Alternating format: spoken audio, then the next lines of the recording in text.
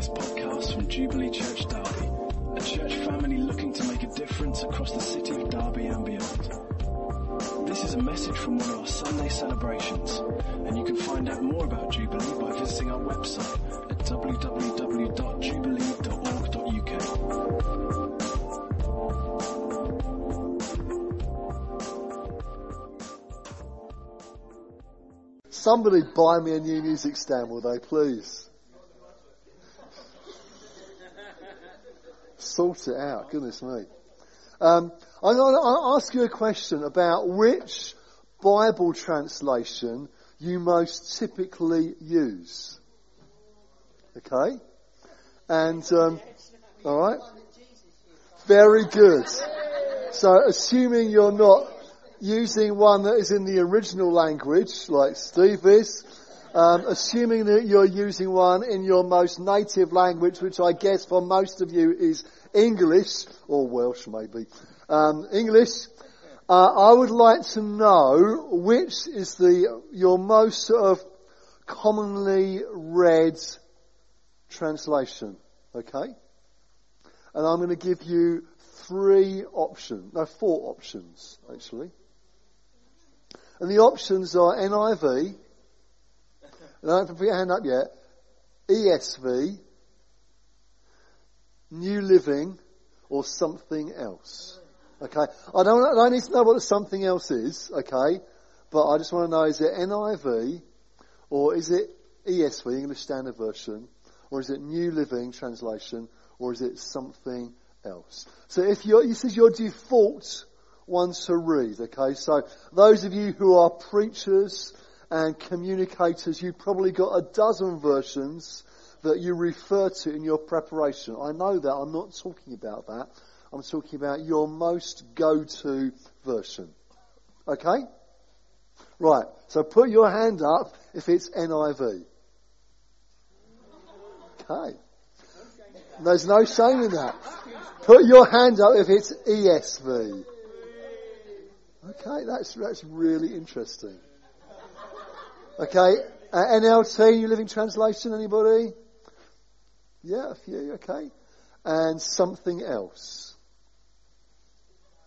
Something else. Okay, a few of you, something else. Shout at me what Passion, okay. Amplified. New King James. Original King James.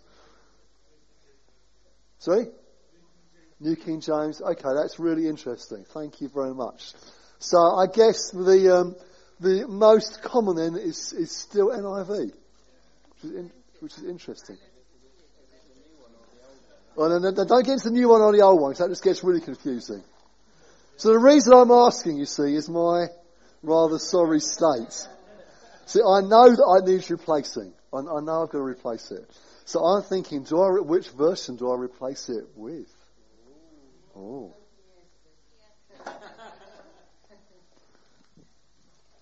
So that was very helpful, thank you. Now I know for many of you that use electronic devices, you've got 20 translations at your fingertips, which is a wonderful resource, isn't it? I mean, it's just an amazing, even between, I think of me growing up, which was not that many years ago, you had one or two translations that you would read. That's probably it, really. But now we've got all these translations at our fingertips, and some are best as sort of scholarly word-for-word translations. Some are better at giving us a feel and a flavour for what the general sort of heart of the message is. And we can read all these things, and God speaks to us, doesn't he? I guess the question for us is, are we reading it at all? Are we reading it at all? I guess, you could look at this and think, wow, that is well read. And it is well read, but it's taken a long time to get that well read. And I guess if I'm honest, it should have got that well read a lot quicker.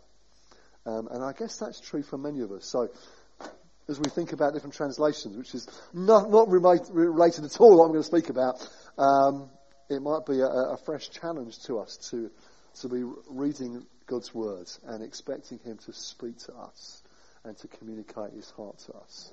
Amen? Okay, so last week we looked at the subject of, anybody here? spiritual gifts. So we started looking at the subject of spiritual gifts. We're in 1 Corinthians. And if you've been with us recently, you'll know that we're working our way through the book of 1 Corinthians. And we've got to chapter 12. Paul talking about spiritual gifts. Gifts that God gives. Gifts that come from the Holy Spirit. That He gives. Different kinds of gifts, but the same one Spirit. And we looked at some of these different gifts. And we also said that whilst often we would expect to see the operation of spiritual gifts in a meeting such as this, they are not exclusively for that. Because God gives gifts, spiritual gifts, to build up or to edify, depending which translation you use, build up or edify the church, one another, His people. But He also gives them as tools to reach the world. They're tools that God gives to reach the world. I read a fantastic story this week that I want to share with you just at the outset of our message, which illustrates this. And I read it on, I think it must have been early part of the week, Tuesday or Wednesday. And a guy posted this online, a chap called Sean Bolt. Some of you may have come across him. It's an American, highly gifted, prophetic guy. And he wrote a story of what had just happened to him earlier this week. Just happened, he started it. Was just at our local grocery store, and everyone there seemed like a lost soul. As I walked past a woman who had clearly smoked a good part of her life, who gruffly growled, "Excuse me," as if I cut her off or done something, I thought, "Get out of here. I've just been listening to worship music in my car," and yet the atmosphere had not transitioned with me into the food aisles. Anybody relate to it so far? As I hurried out, I saw him. The one that everybody looks past and ignores. He was only making initial eye contact with people to see if they had anything for him. It's a very hot day in LA, in Los Angeles, and I wanted just to get into my car. But he was too alluring to the spirit of love inside me. And my attitude instantly adjusted. I went over to him and said, "I'd like to do something for you. What can I do?" He was nice at first. He wanted some water and food, and I had some things he liked. And then he started a crazy conspiracy drug addicted rant and almost turned on me. "Whoa, I'm just a guy trying to value you," I said, smiling, but also taking spiritual authority under my breath. He stopped, his eyes looked down, and it was like a reset button had been hit. I said to him, "I know who you are. God sends me good people to show me He still loves me. I don't let Him know because of what I've done," the guy said. I was shocked. He was self-aware, God-aware, but still was rejecting the ultimate truth of God's love to touch his personal worthiness because of his shame. I asked God, what can I say? So here we're getting into the area of using spiritual gifts to reach people for Jesus. So Sean says, I asked God, what can I say? I didn't feel very heroic or like this was one of those profound times. But I put my hand on his very smelly shirt on his back and looked him in the eyes and said, he will keep coming until you let him in again. He just loves you too much. Do you remember the son in the prodigal son story? The father never looked at him as the wayward son. He just saw son. Then I noticed the guy had tears in his eyes. Thanks for the food and the reminder, he said. And you could leave it there, couldn't you? You could leave it there and think, wow, he's able to communicate something of God's love to this individual. And that would have been a good story. That would have been a good place to end. But it doesn't finish there, because he goes on. Then out of my mouth from the Spirit came the game changer. Just remember that phrase, the game changer. An insight or word of knowledge that just popped out. I said to him, your son would forgive you if he was still alive. He looked at me angry at first, then started to cry. He cried for a while, and I stood with my arm on his shoulder. Then he looked at me, are you an angel? You have to be, that's how you knew. I told him I wasn't, but I only knew because his son was with God and God had told me. He looked like $1 million had lifted off him. I wrote down our church's name and told him to come by. I told him if he was ready to pursue life again, to come find God, and I would also help. We prayed together and he felt totally different. I might be ready, he whispered. I hugged him and left him to ponder. That's a great phrase, isn't it? A game changer. And what went from somebody expressing God's heart and his love and seeking to bless, all of which you'd say, hey, that's a great story. I'd like to do that. Suddenly, with a word of knowledge, game changer moment. Game changer moment. Because suddenly, everything opens up. Because God speaks. We spoke about the word of knowledge last week. We talked about it being a word that just opens things up that you can only know because God has given it to you. It's not to condemn. It's to bring God's heart. To bring his love. His goodness. And as I read that story earlier in the week, I thought, that's such a great illustration of what we were talking about last week. And what we're going to still talk about this week, because we haven't finished that passage in 1 Corinthians chapter 12. But what we talked about there is a game changer. Spiritual gifts in reaching the world, in reaching people for Jesus, are game-changing moments. I'm sure you've seen the football match in a game-changing moment when, a sub comes on, after 70, 80 minutes and has fresh legs and fresh energy and suddenly the game changes. It's a game-changer moment. Well, a word of knowledge or a spiritual gift like that is a game-changer moment in reaching somebody with the love of Christ. Because suddenly it's relevant, it's real, it's particular to them, isn't it? And I want to encourage us, friends, to look for those game-changer moments. Let's have an ear to hear what the Spirit is saying as we look for game-changer moments. So we continue in 1 Corinthians 12. We'll pick up at verse 12, and I'm reading at the moment from the NIV, as most of you are, so that's good. The body is a unit, though it is made up of many parts, and though all its parts are many, they form one body. So it is with Christ.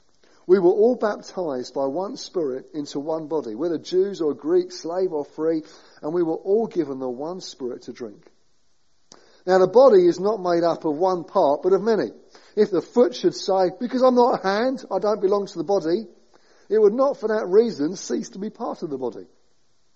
And if the ear should say, because I'm not an eye, I don't belong to the body, it wouldn't for that reason cease to be part of the body. If the whole body were an eye, where would the sense of hearing be? If the whole body were an ear, where would the sense of smell be? But in fact, God has arranged the parts of the body, every one of them, just as he wanted them to be. If they were all one part, where would the body be? As it is, there are many parts, but one body. The eye cannot say to the hand, I don't need you. The head cannot say to the feet, I don't need you. On the contrary, those parts of the body that seem to be weaker are indispensable, and the parts that we think are less honourable we treat with special honour, and the parts that are unpresentable are treated with special modesty, while our presentable parts need no special treatment. But God has combined the members of the body and has given greater honour to the parts that lacked it, so that there should be no division in the body, but its parts should have equal concern for each other. If one part suffers, every part suffers with it. If one part is honoured, every part rejoices with it. Now, you are the body of Christ, and each one of you is a part of it. And in the church, God has appointed, first of all, apostles, second prophets, third teachers, then workers of miracles, also those having gifts of healing, those able to help others, those with gifts of administration, and those speaking in different kinds of tongues. Are all apostles? Are all prophets? Are all teachers? Do all work miracles? Do all have gifts of healing? Do all speak in tongues? Do all interpret? But eagerly desire the greater gifts. Let's pray. Father, we thank you for your goodness. We thank you that you are a God who loves to give good gifts to your children. And Lord, as we spend these moments looking at continuing the subject of spiritual gifts and gifts that you give and gifts that you give to your body, we pray, Lord, that you would speak to us and that you would encourage us, you would inspire us, you would provoke us, that your word will be applied to our hearts by your Spirit. Come and do us good, we ask it in Jesus' name. Amen. Amen.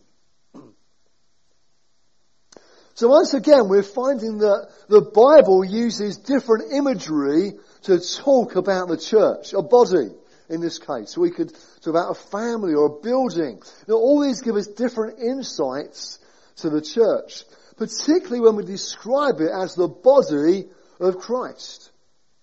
And I was reading another article this week which reminded me that we don't go to church, we are the church. And actually, whether you come on a Sunday morning or not, you're still part of God's church if you've trusted in Jesus. We use the phrase, don't we, going to church? But actually, we are the church. We are the body of Christ. Now, all of us here this morning, have a look around if you want to make sure about this, but all of us here this morning have a body. It's true, isn't it? All of you have a body. Some of you like yours, some of you maybe don't. You may think that yours is too tall or too short or too large or too small or not fit enough or not strong enough. You may have hair where you don't want it and no hair where you do, and so the list may go on, but you have a body. It's there in front of you. You cannot miss it. So Paul is using imagery here that we can all relate to. We all have a body of some description or another. And your body is made up of different parts. You know, you've got the foot and the leg and the eye and the ear, these parts that Paul refers to here. Your body is made up of different bits, and each part needs the others in order to work well.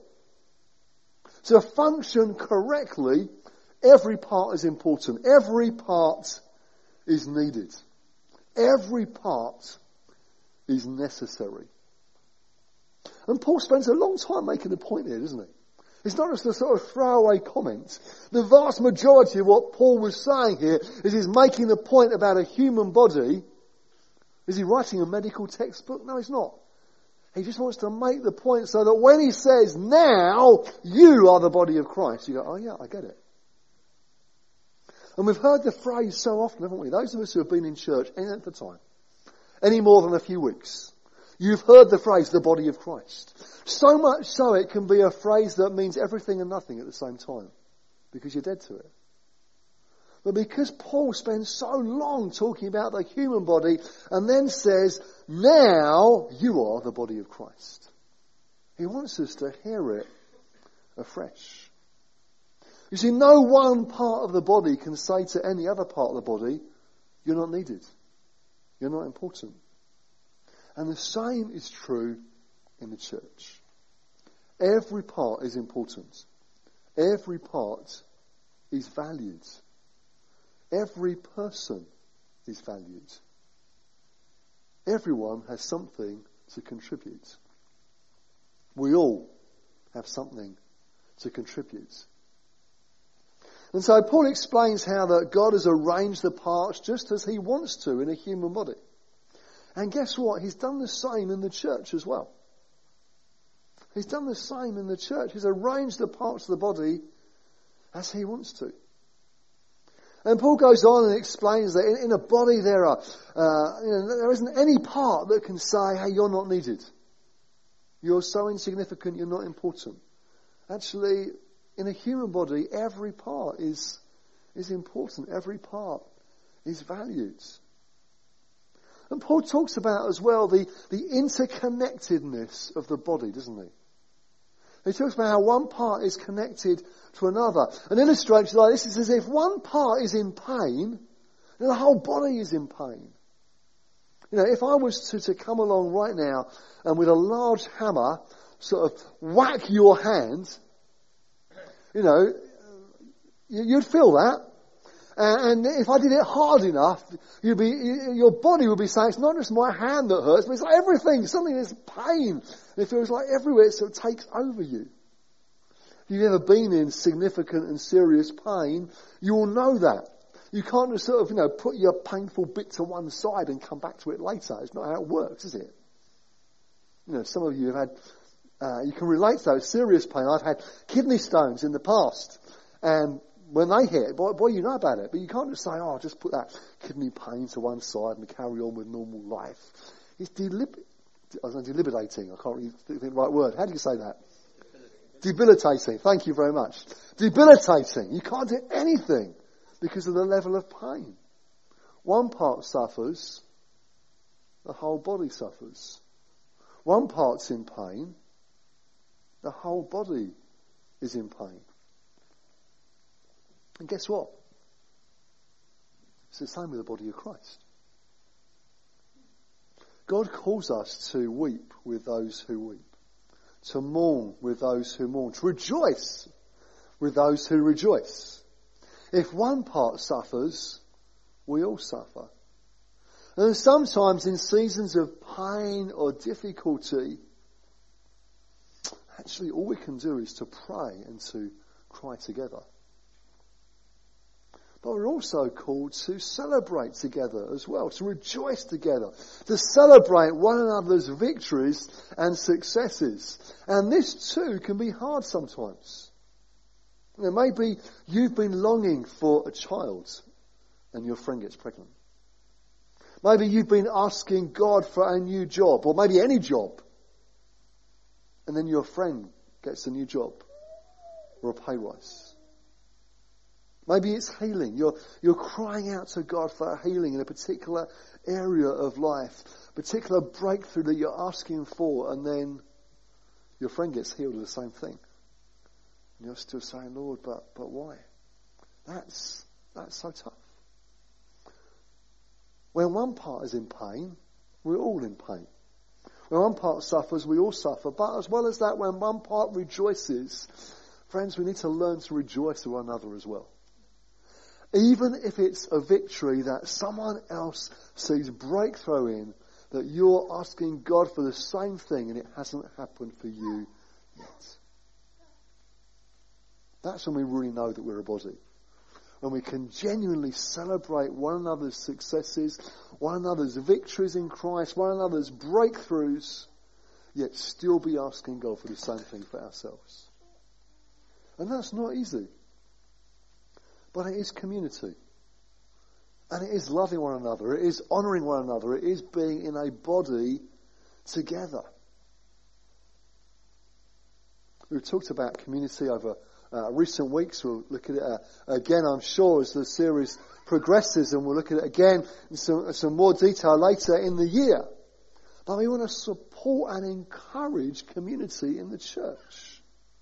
So most often we talk about life groups. Whereas that is expressed. It's not the only place it's expressed, but it's a pretty good place that it's expressed. Where it's like sort of a mini body, I suppose, as part of the bigger body. Maybe we should call life groups mini bodies. Maybe that's the new name. Mini bodies. But it's like a mini body that's part of the bigger body. Where actually each part needs one another. Each part can love and care and support and encourage, cry with, celebrate and rejoice with one another. I wonder this morning, what is it that you're asking God for?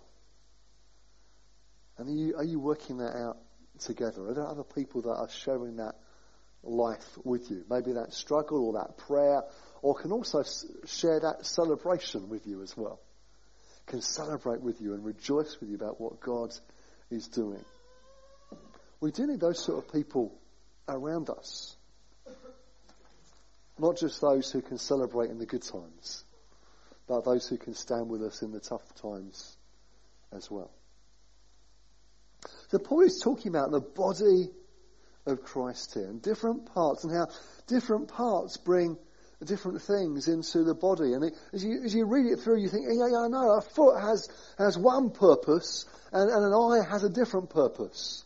A hand has one purpose, and an ear has a different purpose, but all are necessary. All are required. All are useful. All are needed. All are valuable. And we are, he says, the body of Christ.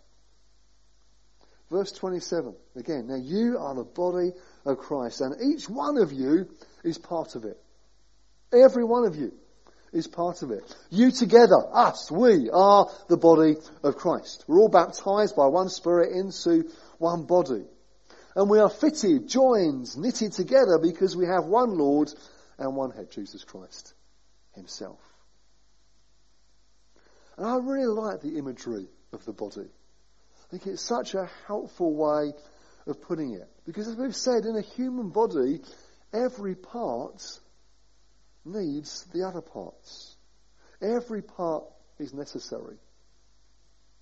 And it's true as well in the body of Christ.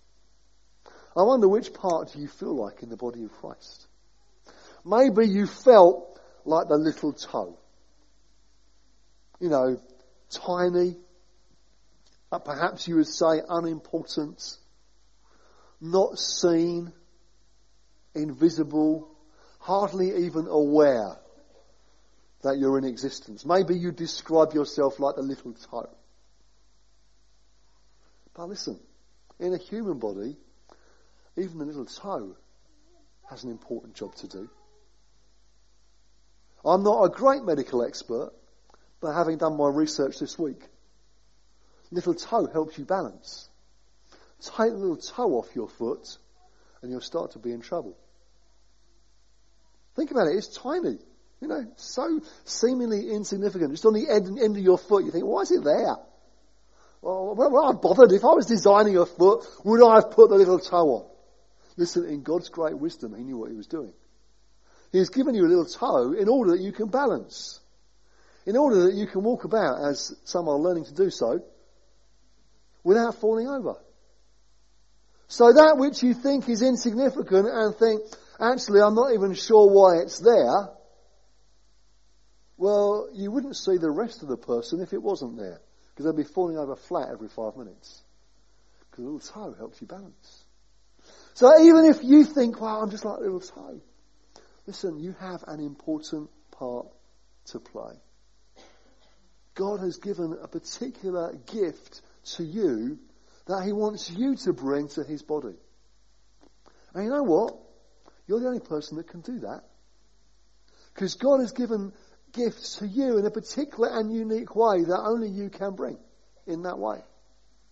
And without it,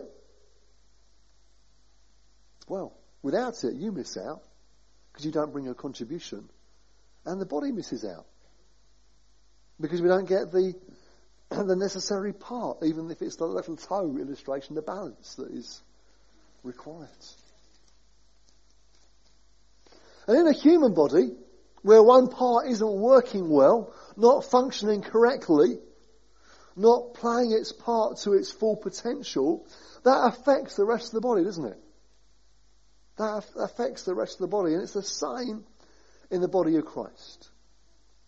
To be a healthy body, to be a healthy Jubilee, we need all of you, all of us together to play our part, to bring our contribution, our gifts, to be who God has made us to be. Because your gifts are needed. Your experience, your walk with God, your faith, your knowledge, all that's needed. I don't know if any of you are old enough to remember, I think is it the World War II poster? Your country needs you. Kitchener, wasn't it? John, do you remember? Not quite, maybe? Maybe some of you do. I'm going to be in so much trouble later. Your country needs you. Maybe you've seen it. Well, if I'd had perhaps more time and I was better at design, because I'm rubbish at such things, but some of you are great, maybe I'd stick a picture up that says, God's church needs you. It is his church.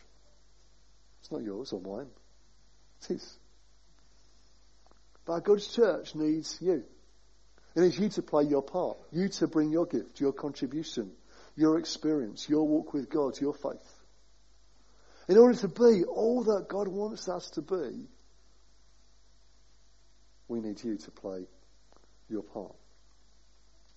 And then Paul goes on in the last few verses that we read together to list some of the gifts that God has given to the church. And these are more than a gift that is given to a particular person. Actually, these are gifts of people that God gives to his church. Maybe it starts just with somebody stepping out in a particular area, just learning to step into some new things. But over time, they become so experienced in that and so gifted in that, and God has given them so much in that particular area that they themselves become the gift that God uses to bless his church and to build it up. So, for example, all of us are called to prophesy, but some become prophets to God's church. We're all called to be evangelistic, but God gives evangelists to his church. Interestingly, just on a side note, I can't find a gift of evangelism. It's true, isn't it? Not in my translation or any other translation I've read. There's not a gift of evangelism. We can't just sit back and say, Lord, I want this gift of evangelism. Ray seems to have it, but can I have it too? Actually, we are called to be evangelistic in our lifestyle. We're called to reach out. We're called to reach our neighbours and friends for Christ. We're called to speak of God. It's like the story I read at the beginning. To listen for those moments where the Holy Spirit says, just stop, go back, talk. We're all called to do that. Yes, God gives evangelists to his church, and boy do we need them. But he doesn't give a gift of evangelism because he calls us all to live that evangelistic lifestyle. Amen. Thank you, Ray. I've lost my where I am now. I went off on one. Here we are. So there are some different roles here. This is not an exhaustive list, but there are some different roles that Paul talks about. It's actually quite similar to the list that Paul gives us in Ephesians 4. But both here and in Ephesians 4, Paul talks about the gifts of individuals that God gives to his church. The gifts of men and women that help the church function correctly. Sometimes we incorrectly refer to these gifts as Ephesians 4 ministries. Actually, it's not. They're the ministries that are found listed in there and in 1 Corinthians 12 as well. And Paul lists some of these gifts that God gives to his church. And in the church, God has appointed first of all apostles, second prophets, third teachers, then workers of miracles, also those having gifts of healing, those able to help others, those with gifts of administration, and those speaking different kinds of tongues. I'm not sure we've got the time to go through all the list in as much detail as I would like. But God gives these gifts to his church because he knows what's needed. Just as earlier in 1 Corinthians 12, Paul lists some of these gifts that the Spirit gives: the message of wisdom, message of knowledge, faith, healing, etc. God knows what's needed. He knows what his body needs. Now, if you're sick and you go and see your doctor, your hope is that they will know what you need. And they'll probably ask you some questions, and they might run some tests and do some scans and all this sort of stuff, depending what it is. But what your hope is that they know what you need. Now, the trouble is, most of us these days, before we go and see a doctor, we go and see Google. And we decide for ourselves what we think we need. Not always helpful. But our hope is that our doctor knows what we need. Listen, God knows what his church needs. Have you thought about that? And even as we celebrated bringing Pat into membership this morning, which was great. It's so good to have you with us, Pat. And others that are currently on our membership course, we'll be doing part 2 of it this week. God knows what we need as a church. So is it any surprise that he adds people in as he sees fit? Because he knows. Now, sometimes we know as well, and we go, God, there's a hole here. There's something we're not doing that we know we need to do, or we know we need a particular resource here, or a particular type of person, and we're praying and asking God and say, God, would you send them to us? Sometimes it's like that. Sometimes we don't know. But God does. Whose church is it? It's his. Whose body is it? Christ's. And he knows what his body needs. He really does. And so I think it would be good to spend some time looking at what these gifts of people are that we come to at the end of this point in 1 Corinthians 12. But I think to try and do it now would not do it justice. So we will leave that to perhaps a couple of weeks' time. But let me say this as we begin to close, and perhaps the band can come up, because I'd like us to pray as we finish in a moment.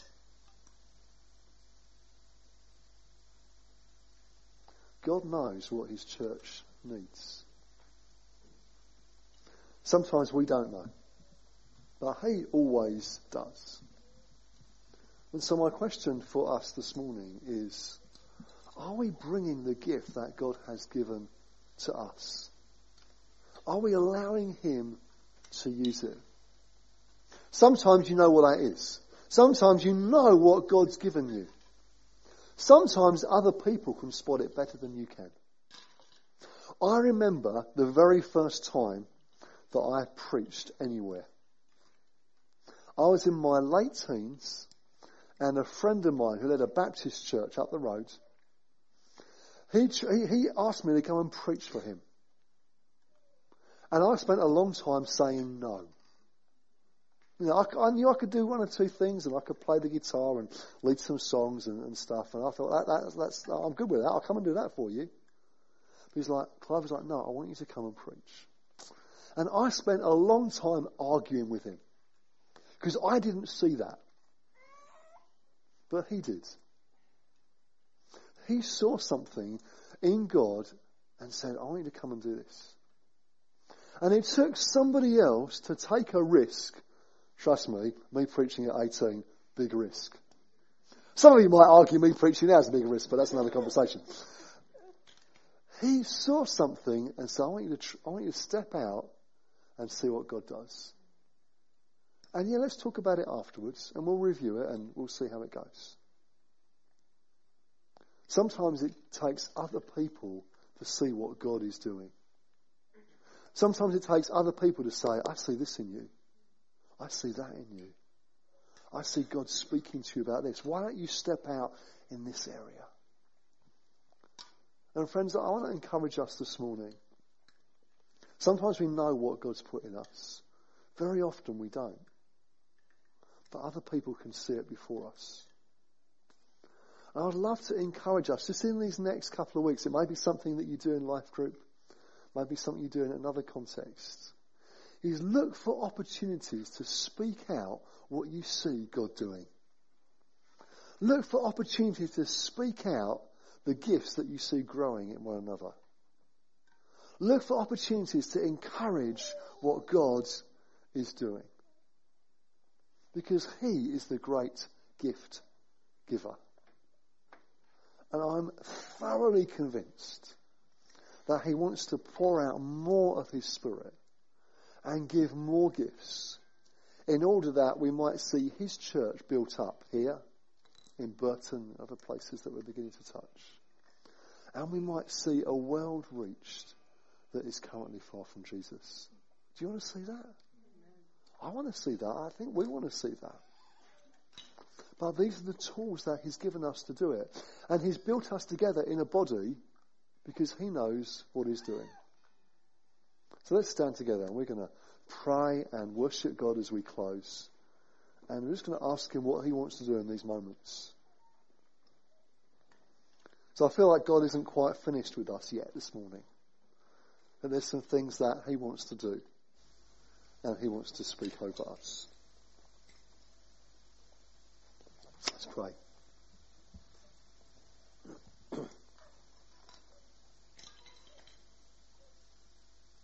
Father, thank you that you are the good giver of gifts. Every good gift comes from you. And Lord, this morning we want to be those who gladly receive the gifts that you give.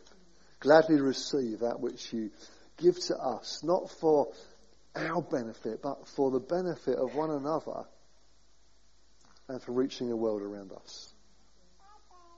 So, Father, I want to pray right now that you would be giving gifts to your body and that you would be joining us and knitting us together in a way that you see fit, because you are the one that builds your church. Lord, we thank you that you are building your church. Thank you, it's your church. It's your body, Lord Jesus. We thank you, God, that you are at work building it. And this morning our heart is to give you something great to work with. Willing hearts that love you, want to be used by you for your glory, be moulded by you, shaped by you, and built together for you. So in these moments, would you come to it, please, in Jesus' name?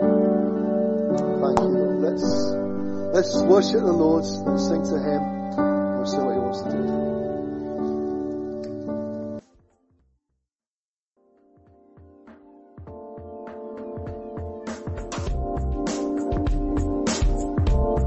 Thanks for listening to this Jubilee Church podcast. Feel free to check out our website at www.jubilee.org.uk or come along on any Sunday morning.